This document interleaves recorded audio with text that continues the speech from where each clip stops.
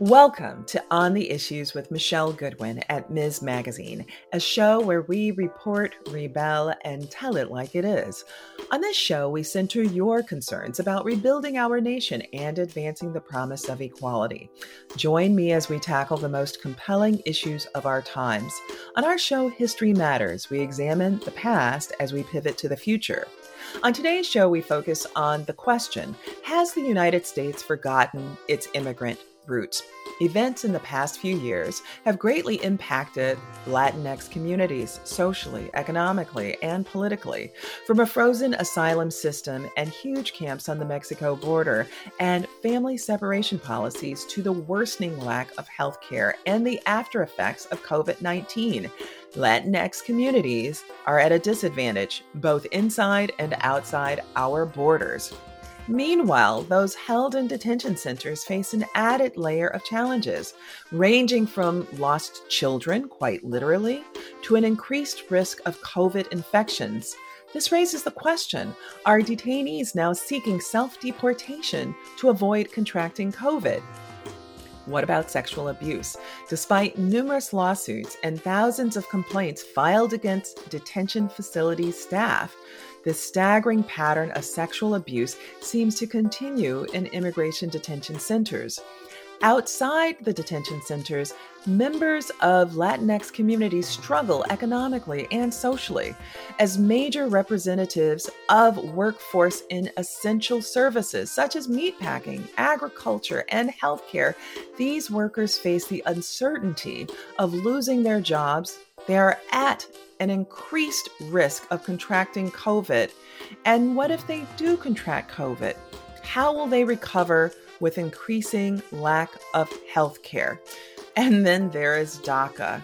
There's so much for us to unpack on these issues. And so helping us to sort out these questions and how we should think about these issues and more are very special guests.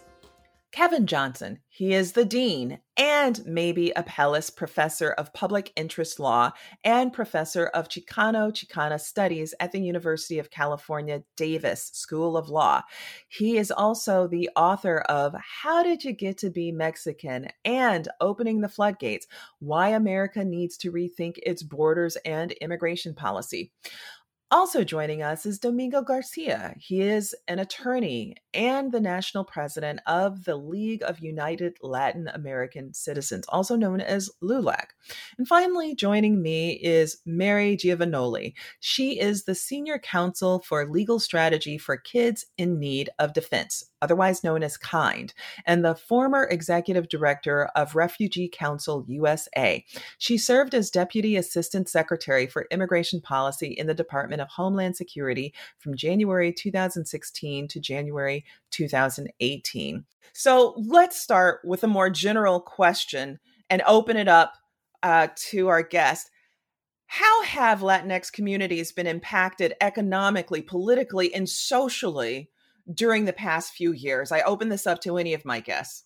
Well, I'd be happy to talk a little bit about that because I think what the Trump administration has engaged in over the last few years is what I would call a new Latinx repatriation, an effort to remove as many Latinx non-citizens from the country as possible. Other groups are affected as well, including Haitians, Muslims, and people from the developing world, people of color from the developing world. But we're seeing a series of very concerted efforts to reduce the immigrant population, and in particular, reduce the Latinx population. You can look at what has happened to the Deferred Action Childhood Arrivals program under the Trump administration. And about 90% of the recipients of DACA were from Mexico, Guatemala, Honduras, and El Salvador. You look at the efforts by the administration to rescind what is known as temporary protected status, a form of relief that's been extended to Haitians as well as Salvadorans.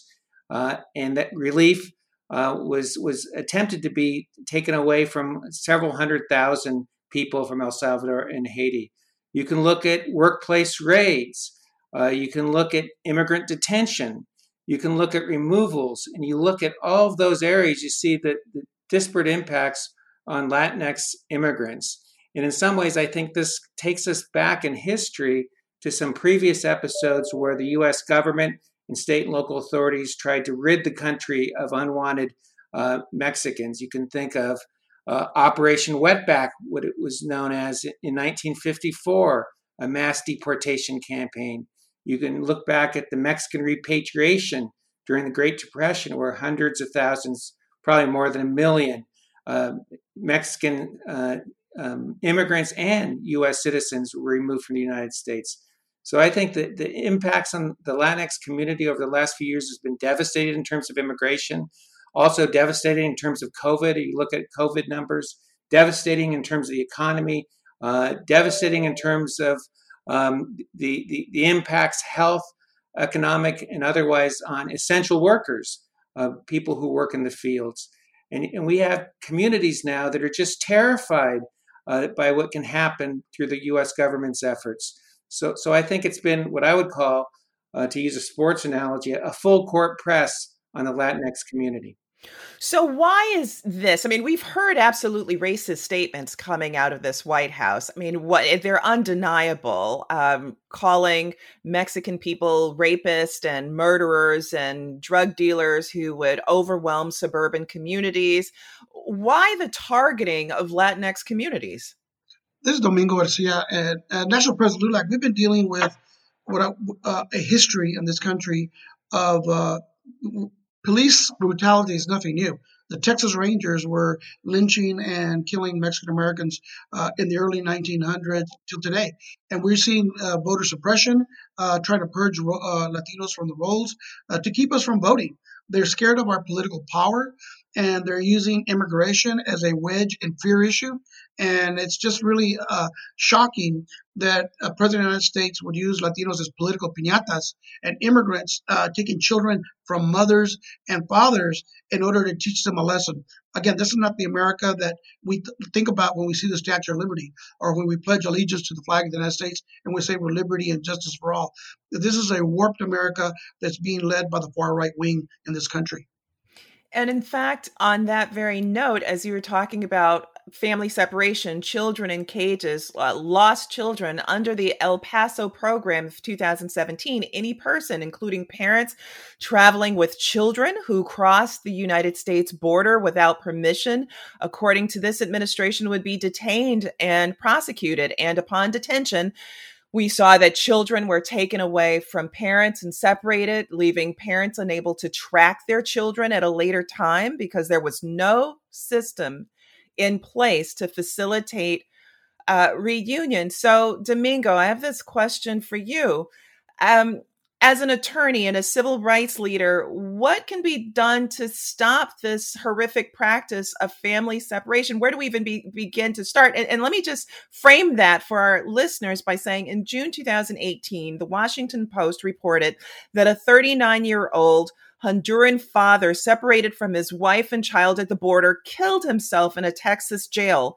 That same month, CNN reported that federal authorities allegedly snatched an undocumented immigrant's daughter from her hands while she was breastfeeding the child in a detention center. And we know that thousands of children have been separated from their parents at the border and are lost or being held in cages even now. So where do we start and what do we do about this? Well, I was in McAllen, Texas a year ago at a protest in one of these children's jails. Now, just think about that whole concept.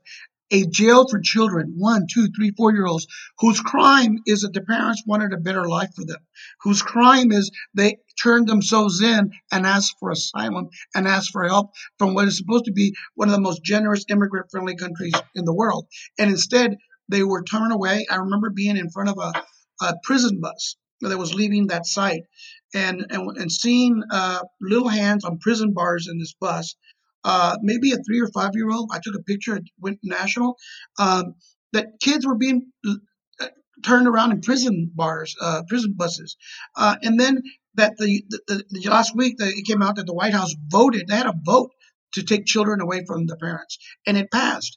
Where are the good Americans? Where are the adults in the room at the White House? Why do they believe that being mean and cruel and evil is something that is the American way? And we've had to fight them. We've fought them in the courts, challenging the whole separation family, trying to close down these baby jails and kids' prisons. We've had protests and demonstrations, but it's going to take the entire American public to realize this is not one. This is going to be a shameful episode, kind of like the Japanese incarceration during World War II of Japanese Americans. It's just shameful what they're doing, and it's shameful the purpose of why it's being done, strictly for political gain by this White House. Michelle, before we leave this topic, I wanted to add a couple of things. I think that it's really, really important to understand that this notion of family separation really existed even before the zero tolerance policy. So, in fact, the Trump administration had been sort of piloting this idea that one way to deter people from coming would be if they were warned ahead of time that they would be separated from their children. And so there were roughly 1,500 kids separated from parents before that that separation, the zero tolerance policy was announced. And then it escalated like crazy in the 2 months when it was really in place. But it was advocacy, it was, litigation, it was a number of, as Domingo said, really people leaning into protesting this that got the administration to step away from it. The problem is it still hasn't stopped. And as you noted, the administration is continuing to use tactics of family separation as a way to keep the pressure on families to not try to enter the U.S. And in fact, it's even gotten to the point where now under the COVID rules, there are a lot of times when parents are given the choice of whether or not to let their children be released into Office of Refugee Resettlement custody and separated from them, or for everyone to go back home. So they're actually putting the choice on the parents now in a way that is incredibly cruel. And also, contrary to due process and to the protections that the children enjoy in our system. But it's part of this much bigger tactic to use whatever tools the administration sees that it has to pressure people to make the decision not to come to the U.S. when in fact we know many times people are coming here because they have no choice. They're fleeing persecution, they're fleeing incredible violence, they're fleeing economic devastation, climate change more and more. There are a number of things that are pushing people to continue to come to the U.S., and the Trump administration has never acknowledged that aspect of it, that this isn't a punishment situation. So, Mary, I actually want to pick up on another aspect of this, which is that not only have there been kids separated from their parents at the borders and these cruelties that you've just described, that Domingo has described, and the historical ones that Dean Johnson has described as well. But there are people that are now being prosecuted for leaving water at the border and doing humanitarian aid. Can you pick up on that and share anything about that? I think that, again, it's part of a trend to try to restrict access to the U.S. And so in some ways, most of that is targeted at migrants, but it also is targeted at people who are trying to help migrants. And it's not just leaving water, but there have even been circumstances where prosecutors and judges have been pressured or threatened because of actions they've taken to try to mitigate some of the damage that ICE has done. And I think it hasn't gotten as much traction or as much attention because it's a little bit quieter, but it's sort of part of a process to sort of scare people into not helping, to scare people into feeling like the folks who are coming to this country are untouchable in a way. It's amazing. I want to pivot and talk about the sexual abuse in immigration detention centers. So there have been allegations that guards in immigrant detention centers, such as the center in El Paso, have sexually assaulted and harassed many of the folks who have been detained.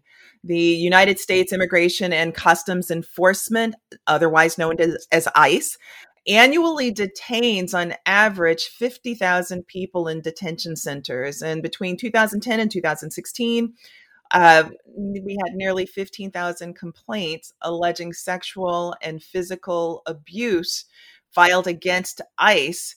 But we've also seen that in recent years. And something that's been absolutely horrific has been to see this against children. And so I wonder if any of you can speak to these matters of the kind of sexual abuse that's being experienced by people who are in detention, including children. We've seen centers. A lot of these are, by the way, for-profit detention centers that the government is paying for, sometimes about $800 a day to keep children in cages that are sexually abused. Domingo, stop there. Did you say $800 a day to keep these children locked in cages? Correct. That's what the government's paying these private contractors. Amazing. You can stay at the Ritz-Carlton for that, but that's what they're doing, and they're giving them bologna sandwiches and canned soup as lunch and dinner, and then they're being subject to sexual abuse. We saw a center in Phoenix where one of the guards had sexually abused three boys, one of them who wound up with HIV positive.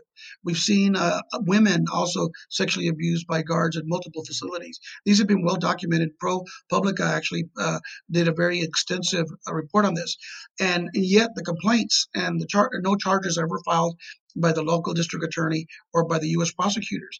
They're handled internally by some type of internal affairs where it gets lost. And unfortunately, ICE has the largest number of officers that have been charged with crimes of any law enforcement agency in the country. And that's basically because they're unregulated and they're preying on immigrants that don't have many recourses to go forward and file their complaints or file a lawsuit. I think we have to make some distinctions, though, especially with respect to children. Most unaccompanied minors who really are either separated from their parents or come to the country on their own are within the custody of Office of Refugee Resettlement. And they tend to be in sort of more traditional shelters. And there's certainly been some abuse allegations leveled at folks in the ORR system. But I think that, sometimes, even though it's powerful and it's dreadful, when we talk about children in cages, we don't quite get at the complexity of the systems that are involved for, taking care of kids within the system. So it's certainly not perfect, and I'm not condoning any of the awful things that have been alleged or reported, but there are systems in place that are designed to protect kids. It doesn't always work, obviously, but well, clearly not, Mary, because between 2014 and 2018, the federal government received 4,500 complaints of sexual harassment of children.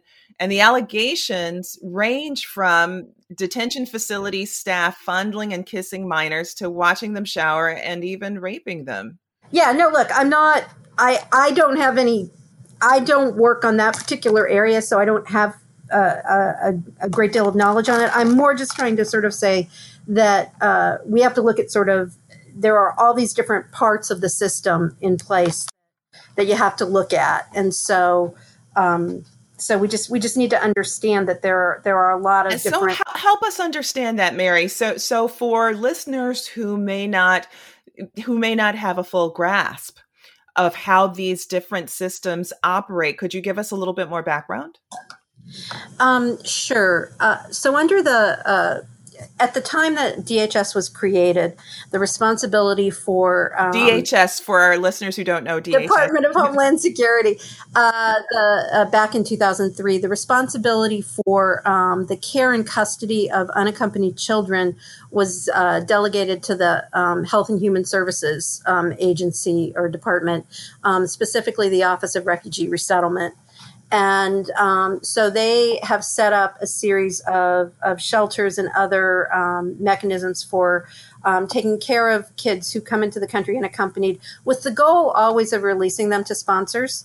The idea is that you always should be using the least restrictive method possible for housing kids, and getting them to a family member or some other sponsor is the critical thing. And so that system has been put under a lot of pressure and compromised in a number of ways by the various policies, particularly of the Trump administration in the last few years, that have made it have created situations where kids are being detained for much longer periods of time at CBP holding facilities or temporarily in ICE custody for reasons ranging from the family separation issues to just poor communication between the agencies about moving kids to where they should be, and also efforts, especially now under COVID, to simply expel kids. So now sometimes kids are being housed in hotels rather than in, appropriate child-specific facilities. So, and you mentioned CBP. What does CBP stand for? Sorry, Customs and Border Protection. Okay, that's really helpful. So Dean Johnson, I want to bring you back into this conversation. So why is it that do you think that there's been this unique targeting of children, this kind of unique separation? What's been behind that? Well, I think the bigger picture is detentions have increased dramatically since 1996 immigration reforms made detention mandatory in many circumstances and gave the government more discretion in detaining people. I think child detention has been subject to what's known as the Flores settlements, which limits the amount of time that children can be held in detention. And the Trump administration has sought to abrogate or eliminate, to end the Flores settlements, been to court many times trying to do that. And it's tried to indefinitely detain children with their families. And one of the problems is more children are in detention. You have detention facilities. Some of them are as Domingo mentioned, private contractors with very little oversight. And there's not a good system in place to ensure the safety of any of the detainees, including the children in detention. And it's also immigrant women who are subject to violence and abuse. And there are very few legal avenues that can be pursued to stop this. The Supreme Court just decided a border shooting case that said that border officers couldn't be sued for killing It was shocking. That was just an absolutely shocking case. Yeah, and I think the fact that it's very difficult to punish this kind of activity encourages this kind of activity. And when you have a system in place with very few oversights, you got private contractors that are worried about money as opposed to rights. This is a system that's ripe for this kind of exploitation, and it's sad and tragic. And the Trump administration has thought, that separating families was a good way of deterring more migrants from coming. And the idea is that if the word gets out that will separate families, fewer families will come. And so it's been a conscious effort of the administration. Recently was a Washington Post article that talked about a debate in the White House about family separation. And even after the policy was dismantled, President Trump apparently said that he wanted to bring it back. Separate families, fewer families will come. They're all asylum abusers anyway. And in his mind, he uses terms like illegal aliens, asylum abusers. Part of the problem is the view is that these migrants aren't even human and they don't deserve human protections. And who cares about them anyway? Well, on that note, I actually would like to pivot right back to Mary, because we've heard time and time again stories of children that have left their home countries and that they were doing so to run away from gang, sexual, and physical violence and to find a more peaceful life in the United States. And yet they've only ended up in U.S. Immigration detention centers and exposed to sexual violence, physical violence, just as we've talked about. So it's hard to imagine what these children are going through emotionally, mentally, physically, and helplessly. So Mary, please share with us some of the initiatives that Kids in Need of Defense, KIND, has helped, how it's helped these children. One of the most important things that I think KIND has pioneered in the last few years is to ensure that in our offices, and we provide both direct representation of unaccompanied children, as well as matching unaccompanied children with pro bono counsel, to try to ensure that as many kids as possible receive legal assistance. So just to back up and explain what we do,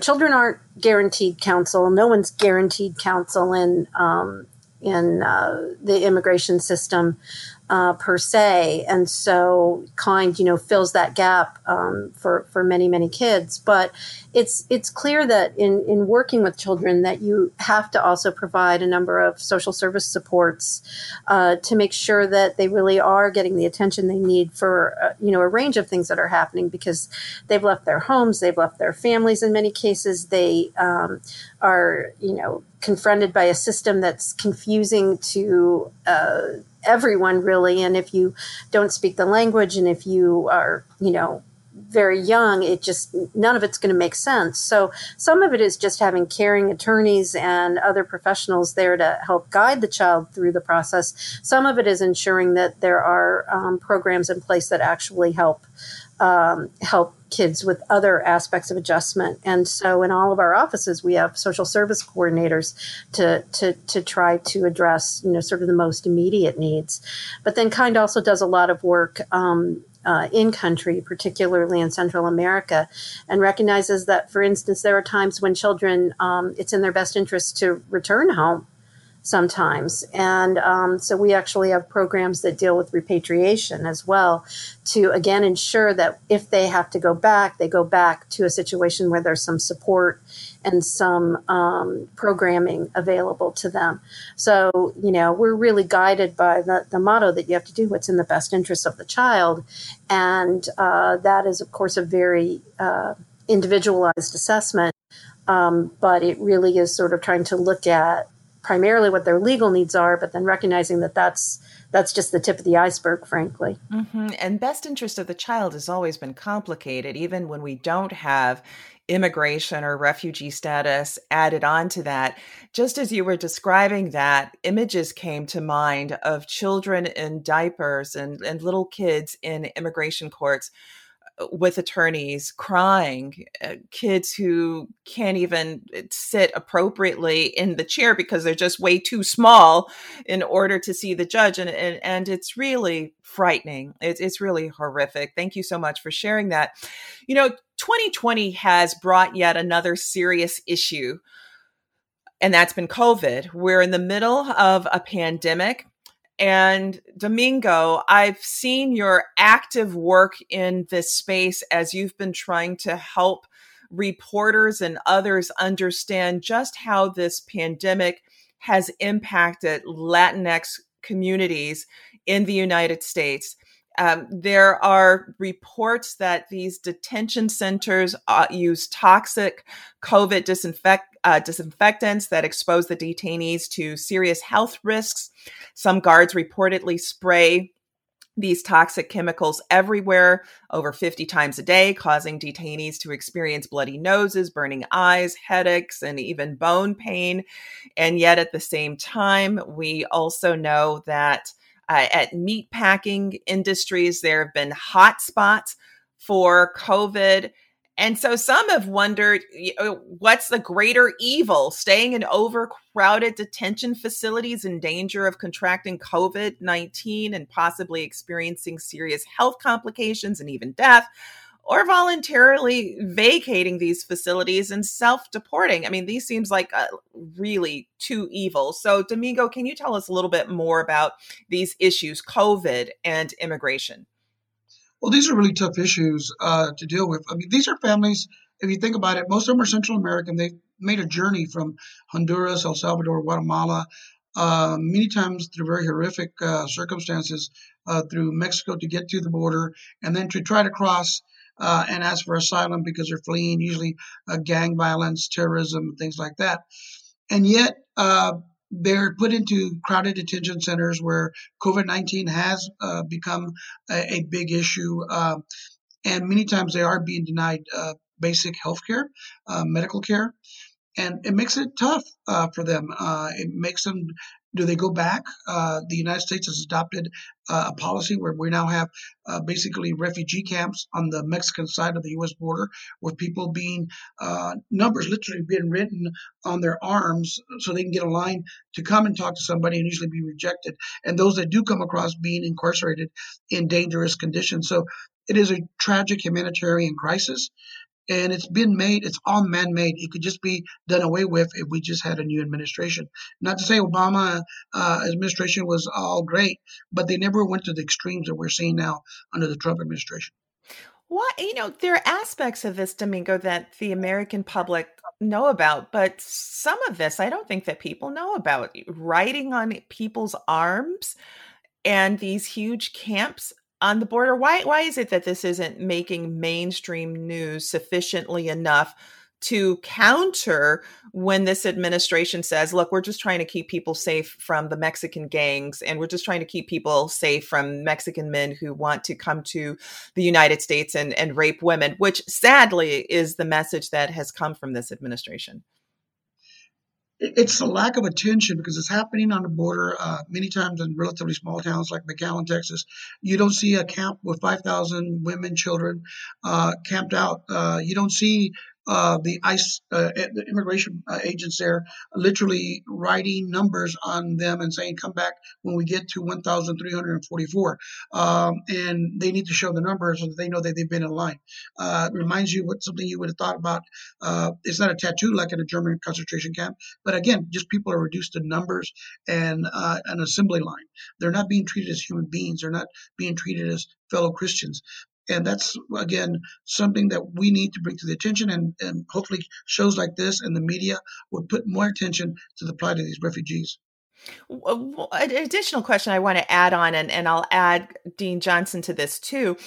Sometimes within the media and broader conversations, there are conflations about the status of individuals who are seeking to come into the United States. So conflations between people who are seeking asylum and individuals who are coming to the United States because they want a better education or they want better jobs. Can you help tease out some of the distinctions here? Because they've been all put together. And Mary, you can join in on this too. But Kevin, why don't I start with you? Sure. I mean, there are some asylum seekers, people who are fleeing persecution in Mexico, but also more commonly in El Salvador, Guatemala, and Honduras, where violence is rampant in society. And much of the violence is gang violence, but there are also women and children who are fleeing domestic violence. For a time, the Obama administration was much more generous in treating the asylum claims of people fleeing gender violence, domestic violence, and also gang violence. There also are some people who are coming to this country to work, who want to work and want to be part of this country's labor force. And that labor migration has been ongoing for generations, particularly from Mexico and particular parts of Mexico. Some argue that the flow of workers is increased after the North America Free Trade Agreement made it more difficult for farmers in the countryside to eke out a living. But there are people seeking asylum, and there are asylum claims that are granted, so it's not all abuse, as the president would say. And then there are people seeking to rejoin family in the United States and to work in the United States. And some would say that the legal immigration rules are just not sufficient to deal with the demand of people who want to come to this country. That you can be waiting for visas for 20 years in line and being separated from family members. So there are distinct flows of people coming for different reasons. Sometimes it's hard to separate them out. The administration has treated them all as illegals who violate the law, but I think it's much more nuanced than that. And as a practical matter, the reality is the wall that the president touts doesn't stop anybody from coming across. Immigration from Mexico is pretty much zero. The immigrants who do come from Central America, they turn themselves in at the bridges, so no wall's going to stop them. And then legal immigration, as he just mentioned, has basically almost ended under President Trump. That's legal immigration. Trying to come into this country now under any type of visa or work program has all but been eliminated because of Stephen Miller and the Republican policies through executive sessions. So there is no legal way almost to get to the United States, and there is the few options like applying for refugee status has also been almost turned into a negative. It's just horrific what's happened under this administration. Mary, you were going to add?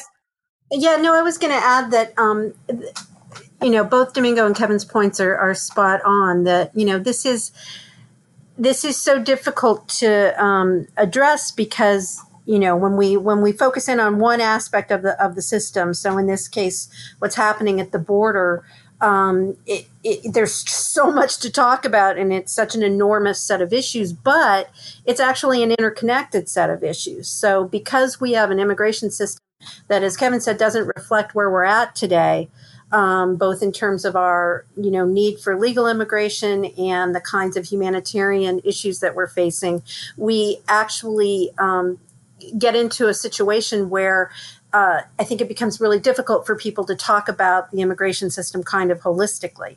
And then that allows the Trump administration to come in and really exploit all kinds of both executive authorities and gaps in the law to turn it into a system that is really all about denying access for anyone really and limiting protections. And so the important thing to remember, I think, as we try to look forward to what the system could be, is that we have to sort of reimagine our immigration system as one that really is inviting and that recognizes the importance of immigrant contribution and immigrant creativity and vitality in this country. And that if we do that in the right way, we would both increase the overall sort of numbers of legal immigrants.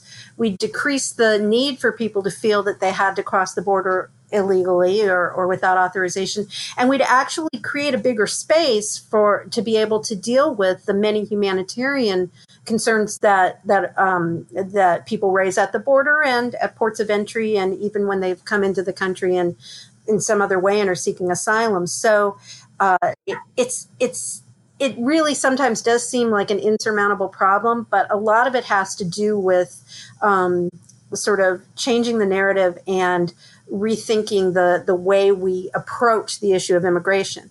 The Trump administration has chosen an approach that is incredibly punitive. And one would hope that in a new administration, we could begin to reverse that trend. So, Mary, I want to pick up on something that you said, and I want to go back to something that Kevin mentioned, which is that you said that we need immigration. What did you mean by that? Because there are those who are saying we don't need immigration. There are people who are across the country for whom they see this as the key issue. They believe that they have lost their jobs because of people crossing the border. They believe that they are far less safe because of people crossing the southern border. They think of immigration with a brown face, not with a white face. And we know that there are many immigrants in the United States who come in not at the southern border. So explain a little bit more, really, really quickly, about this notion of needing immigration. Well, I think the U.S. has always had a love-hate a relationship with immigration. On the one hand, we welcome immigrants because they bring energy, they bring vitality, they bring new ideas to the mix. And yet at the same time, anytime a new culture comes into the United States from wherever, there's a certain group of people who fear that change. And so you've always got this tension. But if you look at the facts and figures and the economic analysis, there is no question that America's economic growth and long-term health depends on an expanding base of workers and consumers, a youthful population as opposed to an aging population, the actual growth of our country. And growth is fueled quite a bit by immigration. There's also a number of studies that demonstrate that the number of patents, the number of new businesses, the number of sort of entrepreneurial enterprises that go on are often fueled by immigrants. Many sort of Rust Belt cities and other places that have been really hit hard by, the economic trends of the last 20 years have been revitalized by the growth of newcomers. And so it really is the case that if we welcome immigration, it can lift the boat up for everybody, including those people who, are most likely to see on a one-to-one basis the potential for their job to be at risk because of immigration. And there are a few people for whom they may be in direct competition with immigrants. But if we have a more vibrant economy and we have more opportunities for everyone, that there'll be more to go around, I guess. And I've always said to people, when I kind of hit directly with that question, I can't deny that in your particular case, you may feel that you lost a job to someone, or you may feel that something it is different for you. But the only way we're going to all go forward and improve the situation for everyone is to work through that together and figure out how we can all succeed, rather than just trying to block people out or, block kind of the impact of change. Well, thank you for that, Mary. Dean Johnson, I want to pick up on something that you said, then we're going to talk about meatpacking, Domingo. And that is, you mentioned NAFTA and farmers south of the border.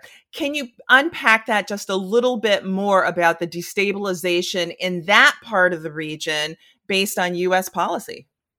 Well, in NAFTA, the 1994 trade agreement, it benefited Mexico, benefited the United States economically, but the benefits weren't necessarily equal to different sectors of the economy. And small farmers and workers in small industries were basically priced out of the market by big companies and big city economic operations.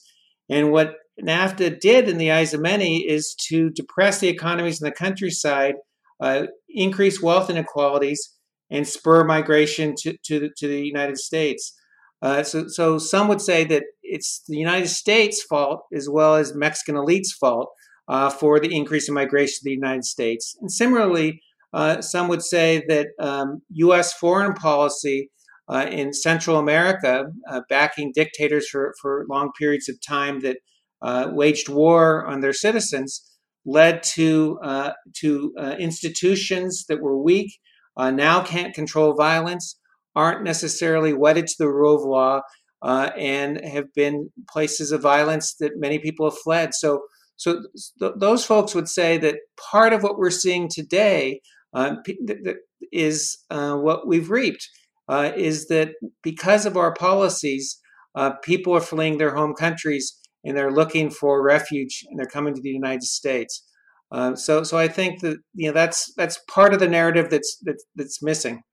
Mm-hmm. Thank you so much for that. And I want to pick up on that with you, Domingo, because as folks are crossing that border, coming into the United States, what we know is that overwhelmingly the Latinx workforce is in essential services, from meatpacking to agriculture and healthcare. Some would say that they really are holding up the United States in jobs that some people otherwise just don't want. And it's Latinx folks that are doing that high risk work, sometimes that incredibly dangerous work. People think about meatpacking, they don't really understand how dangerous that work is. And now we know that during pandemic, there has been a high risk of exposure to COVID-19. And at the same time, a lack of health insurance resources and so much more. So can you tell us a bit more about that? Put a human picture face on what essential care services mean in these times that a Latinx face? Well, I've been to Greenlee, Colorado, to a meatpacking plant there where 8 workers died, several hundred got sick. And then after we highlighted, exposed what was happening at that plant, and then at plants all across the United States, Tyson, which produces the most chicken, and another company called Smithfield does the hogs or pork chops. Um, President Trump signed the War Production Act that said these are essential workers. They got to go to work, even if they're risking their lives, even if they're going to get sick, because they got to keep the meat coming to America's tables, but without providing protection, providing sick leave, and as a result, literally thousands and thousands of workers have gotten sick. Many have been hospitalized, and unfortunately, over several hundred have died. And all of this would have been preventable, but they're taking advantage of these essential workers, but are being treated as disposable workers. And we've met with the CEOs of these companies, trying to deal with them directly, because frankly, OSHA, which is the government watchdog for workers, has AWOL. They're nowhere to be found. And the government is basically doing nothing to enforce any worker protections for these essential workers and also very endangered workers. Mm-hmm. And what's interesting is they were already endangered before COVID, because meatpacking is incredibly dangerous work that, people use knives and saws, and just what's necessary in terms of that work poses significant health risks. And as you've said, we're looking at people being treated as fungible, basically, essential, but not necessarily valued. I want to turn our conversation to the Supreme Court and DACA, the DHS v. Regents of the United States of California, a case that was out of this Supreme Court term. Dean Johnson, in your article, DACA in 3 Acts, Genesis Impacts Future, you summarized that, quote, the Supreme Court, in an opinion by Chief Justice John Roberts, held that the Trump administration's rescission of DACA was arbitrary and capricious and violated the Administrative Procedure Act, the APA. The majority, among other things, found that in making the decision to dismantle DACA, the Trump administration had not considered the interest of the recipients who had relied on the relief to buy houses, attend schools, and make other major life decisions. The majority made it clear that the president could lawfully end DACA, but would need to comply with the law, namely the APA, which I just mentioned, which governs the decisions of federal administrative agencies. And Chief Justice Roberts' opinion did not decide whether DACA was lawful, which of course was the reason offered by the Trump administration for its rescission. Dean Johnson, what is the future of DACA given all of this? And let's be clear that in a separate opinion, Justice Kavanaugh would have found that the administrative law principles should allow the administration's decision to rescind DACA to stand. So, Dean Johnson, what is the future of DACA? Well, that's a very good question. And the future of DACA is uncertain. And I think that the future of DACA will depend on the election in November. I believe that the Trump administration, if President Trump wins the election, will go back to the drawing board and try to eliminate DACA. He said that on many occasions, hasn't done it quite yet. And I think if the Biden-Harris ticket wins, I think and part of the Democratic platform is to maintain DACA. The Supreme Court repeatedly said that it wasn't deciding whether DACA was a good idea, a bad idea, legal or illegal. But I think that DACA and the fate of the close to 800,000 DACA recipients really rests on the election, and we'll have to wait and see how that turns out. I do think that to this point, the Trump administration made it clear that they're not even going to comply with the Supreme Court decision. The Supreme Court said that the effort to rescind DACA was unlawful, as you mentioned. But still, the Trump administration is not taking new DACA applications, has basically released a press statement saying that the Supreme Court decision was illegal and flawed in many respects, and said that Justice Thomas's dissent was much more enlightened. An incredible position for an agency to take, even in these times. So I think that the future of DACA, like the future of the DREAM Act, another possible immigration reform measure, and comprehensive immigration reform, really going to rest in large part on what happens in November. Mary, so what do the dreamers do now? Do they stop dreaming? Well, I think the Dreamers are such an incredible example of the agency and power of youth and of undocumented individuals. I mean, their whole story has been one of kind of fighting back against the odds to really win remarkable things. The Dreamers I know aren't stopping. They're those who do have DACA right now are going to be forced to apply for it in 1-year increments under the latest set of Trump rules. But I think that they continue to be an inspiration to everybody to keep fighting back and to keep pushing. And if anything, I think there's an energy within that community to encourage everyone who can to vote for change and to continue to work for changes legislatively. But in some ways that actually is the real answer. I think they're going to keep fighting until not only they but their families are protected, and ultimately that protection is going to have to encompass legislation. So lastly, what I want to do is I want to turn to the system itself and how we re-envision this system. So in an opinion letter to the Washington Post, an op-ed, Sister Norma Penmantel of the Missionaries of Jesus pled for help. She called for an end to the Migrant Protection Protocols, MPP. In her letter, she said, "These families are living in donated tents at the mercy of extreme weather.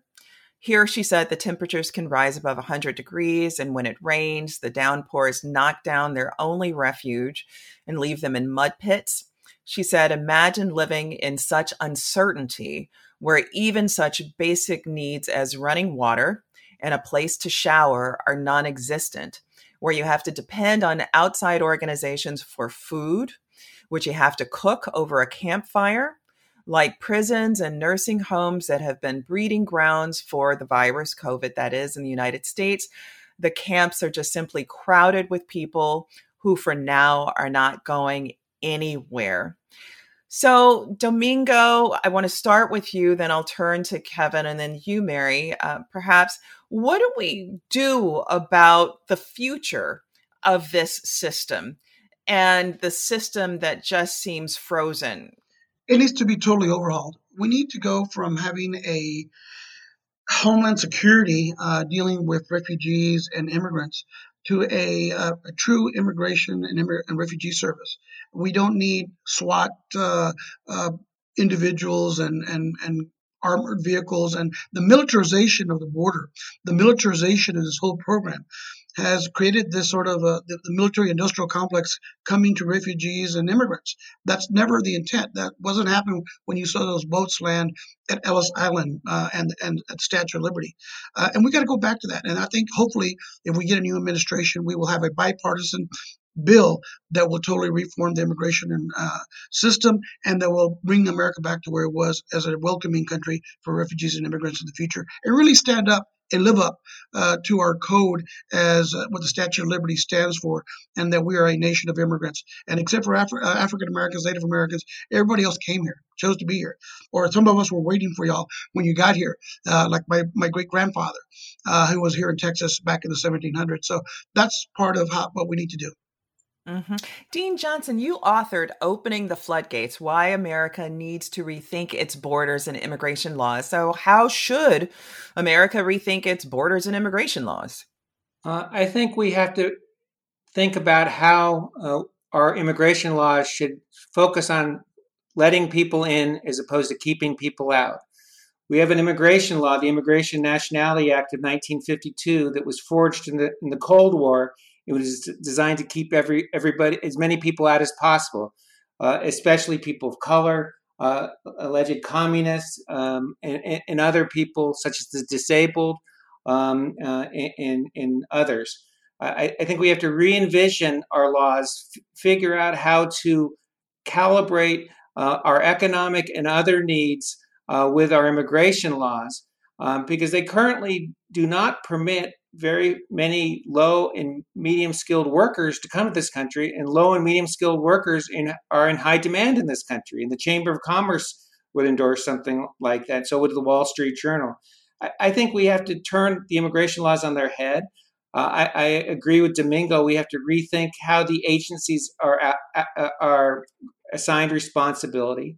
I think we have to demolish our immigration courts and eliminate them, because they're really just political tools used by the administration to keep people out.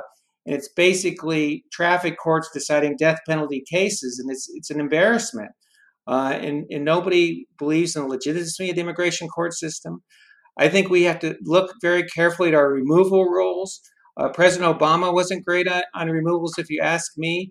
He said that our criminal removal laws were focused on gangbangers, to use his term, when in fact, close to 90% of the people removed from the country every year under his administration were low-level criminal offenders, including many traffic violators.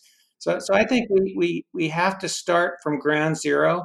And we also have to start having a reasonable dialogue about what we need. There are some hard questions to address. It's not clear that we should have completely open borders or completely closed borders. It's not clear what our economic needs are. But unfortunately, right now, the issue is such a polarizing one that we haven't been able to have a meaningful and thoughtful dialogue in quite some time. Oh, thank you so much for that. And Mary, I want to add this piece about asylum seeking, because in a very recent article that you wrote, you argue that a new anti-asylum rule makes it virtually impossible for many women, children, and people fleeing gang and domestic violence circumstances to obtain asylum in the United States. So how do we think about that or fix that particular problem? It's a big question. I know. Let's do the short version of it. I will try. I think that one of the things that has happened in the last 4 years, but it's been a growing trend, not only in this country, but around the world, is to fear those who are most in need of our help. And so the Trump administration started with the refugee program, slashing it dramatically from 110,000 admission goal to 18,000 for this year. And as of the end of June, had only admitted 8,000 of those 18,000 people. Clearly, over the course of the last 3 years, has done everything in its power to reduce access for asylum. And it's all about building on this notion that America isn't big enough, isn't generous enough, isn't able to provide help to people who are in need. And so I think that, we look around and we see all number of instances where Americans, in fact, are incredibly generous. Whenever there's a humanitarian crisis, people turn out to help their neighbors. And so some of this is about reorienting. Again, it's this notion of narrative and turning things on its head, but reorienting and helping people remember what an incredibly lucky, blessed, generous country we are, and that there is room enough for the refugees and the asylum seekers and the other people who are coming here who are seeking our help. And if we give them room to get a new start in life, they'll turn around and repay that 100-fold. And so you start with that attitude, I think, and hopefully a new administration would embrace that kind of approach at the border and elsewhere in talking about our humanitarian commitments. But then you also really have to pull back on all of the laws and executive orders or not laws, but regulations and executive orders that the Trump administration has put in place to deny access. And so I think it is both that attitudinal shift and changing the mechanisms that we have.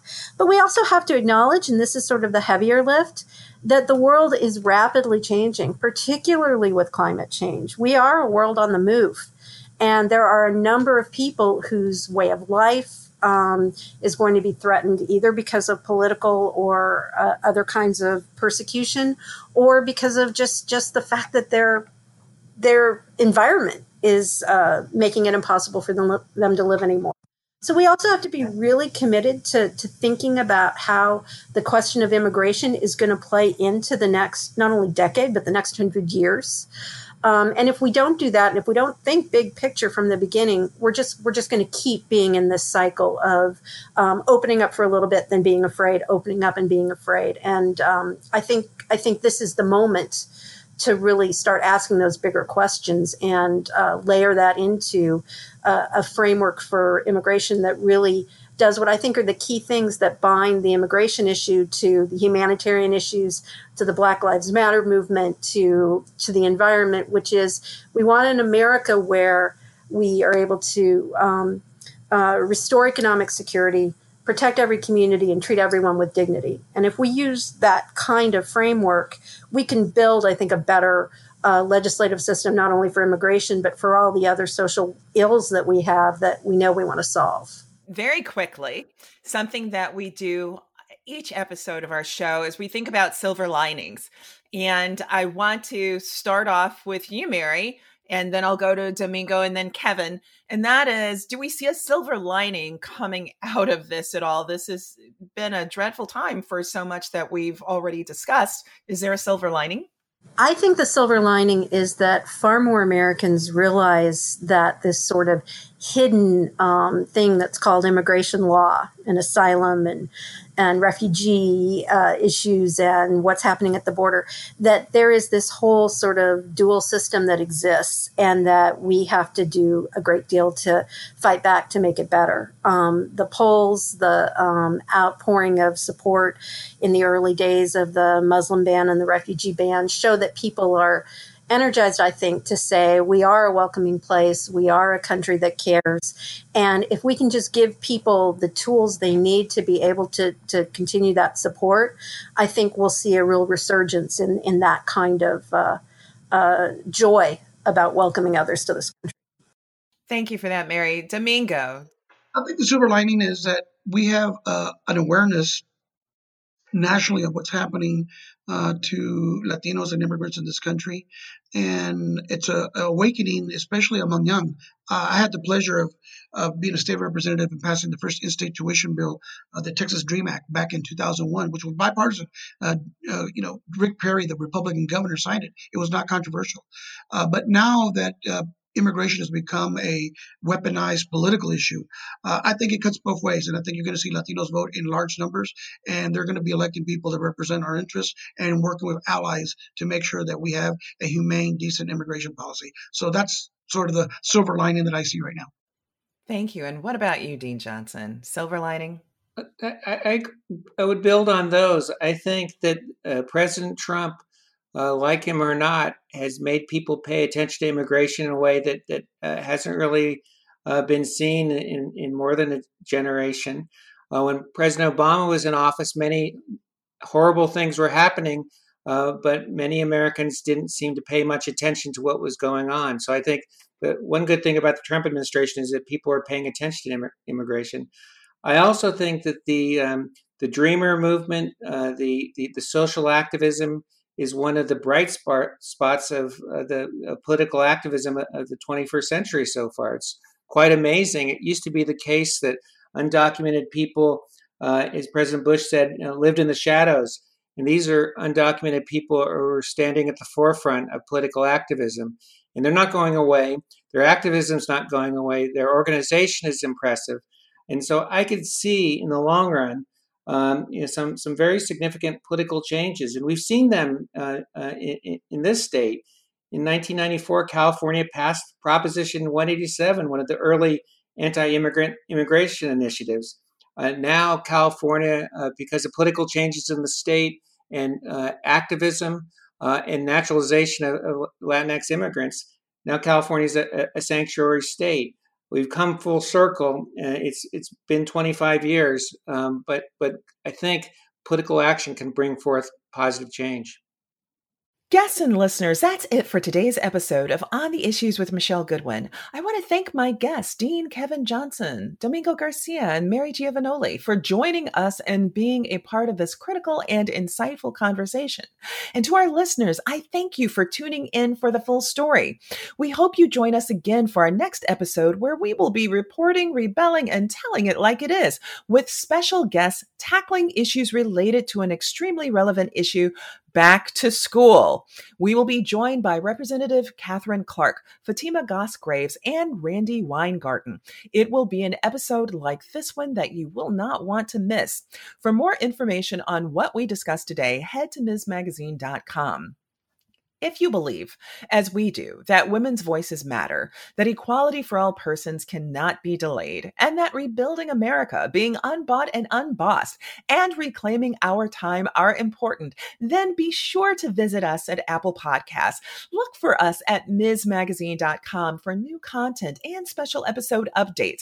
Rate and subscribe to On the Issues with Michele Goodwin in Apple Podcasts, Spotify, iHeartRadio, Google Podcast, and Stitcher. Let us know what you think about our show. This has been your host, Michele Goodwin, reporting, rebelling, and telling it like it is. On the Issues with Michele Goodwin is a Ms. Magazine joint production. Kathy Spiller and Michele Goodwin are our executive producers. Our producers for this episode are Maddie Potts, Roxy Zal, and Mara Verabov. The creative vision behind our work includes art and design by Brandy Phipps, editing by Will Alvarez and Marsh Allen, and music by Chris J. Lee. Stephanie Wilner provides executive assistance.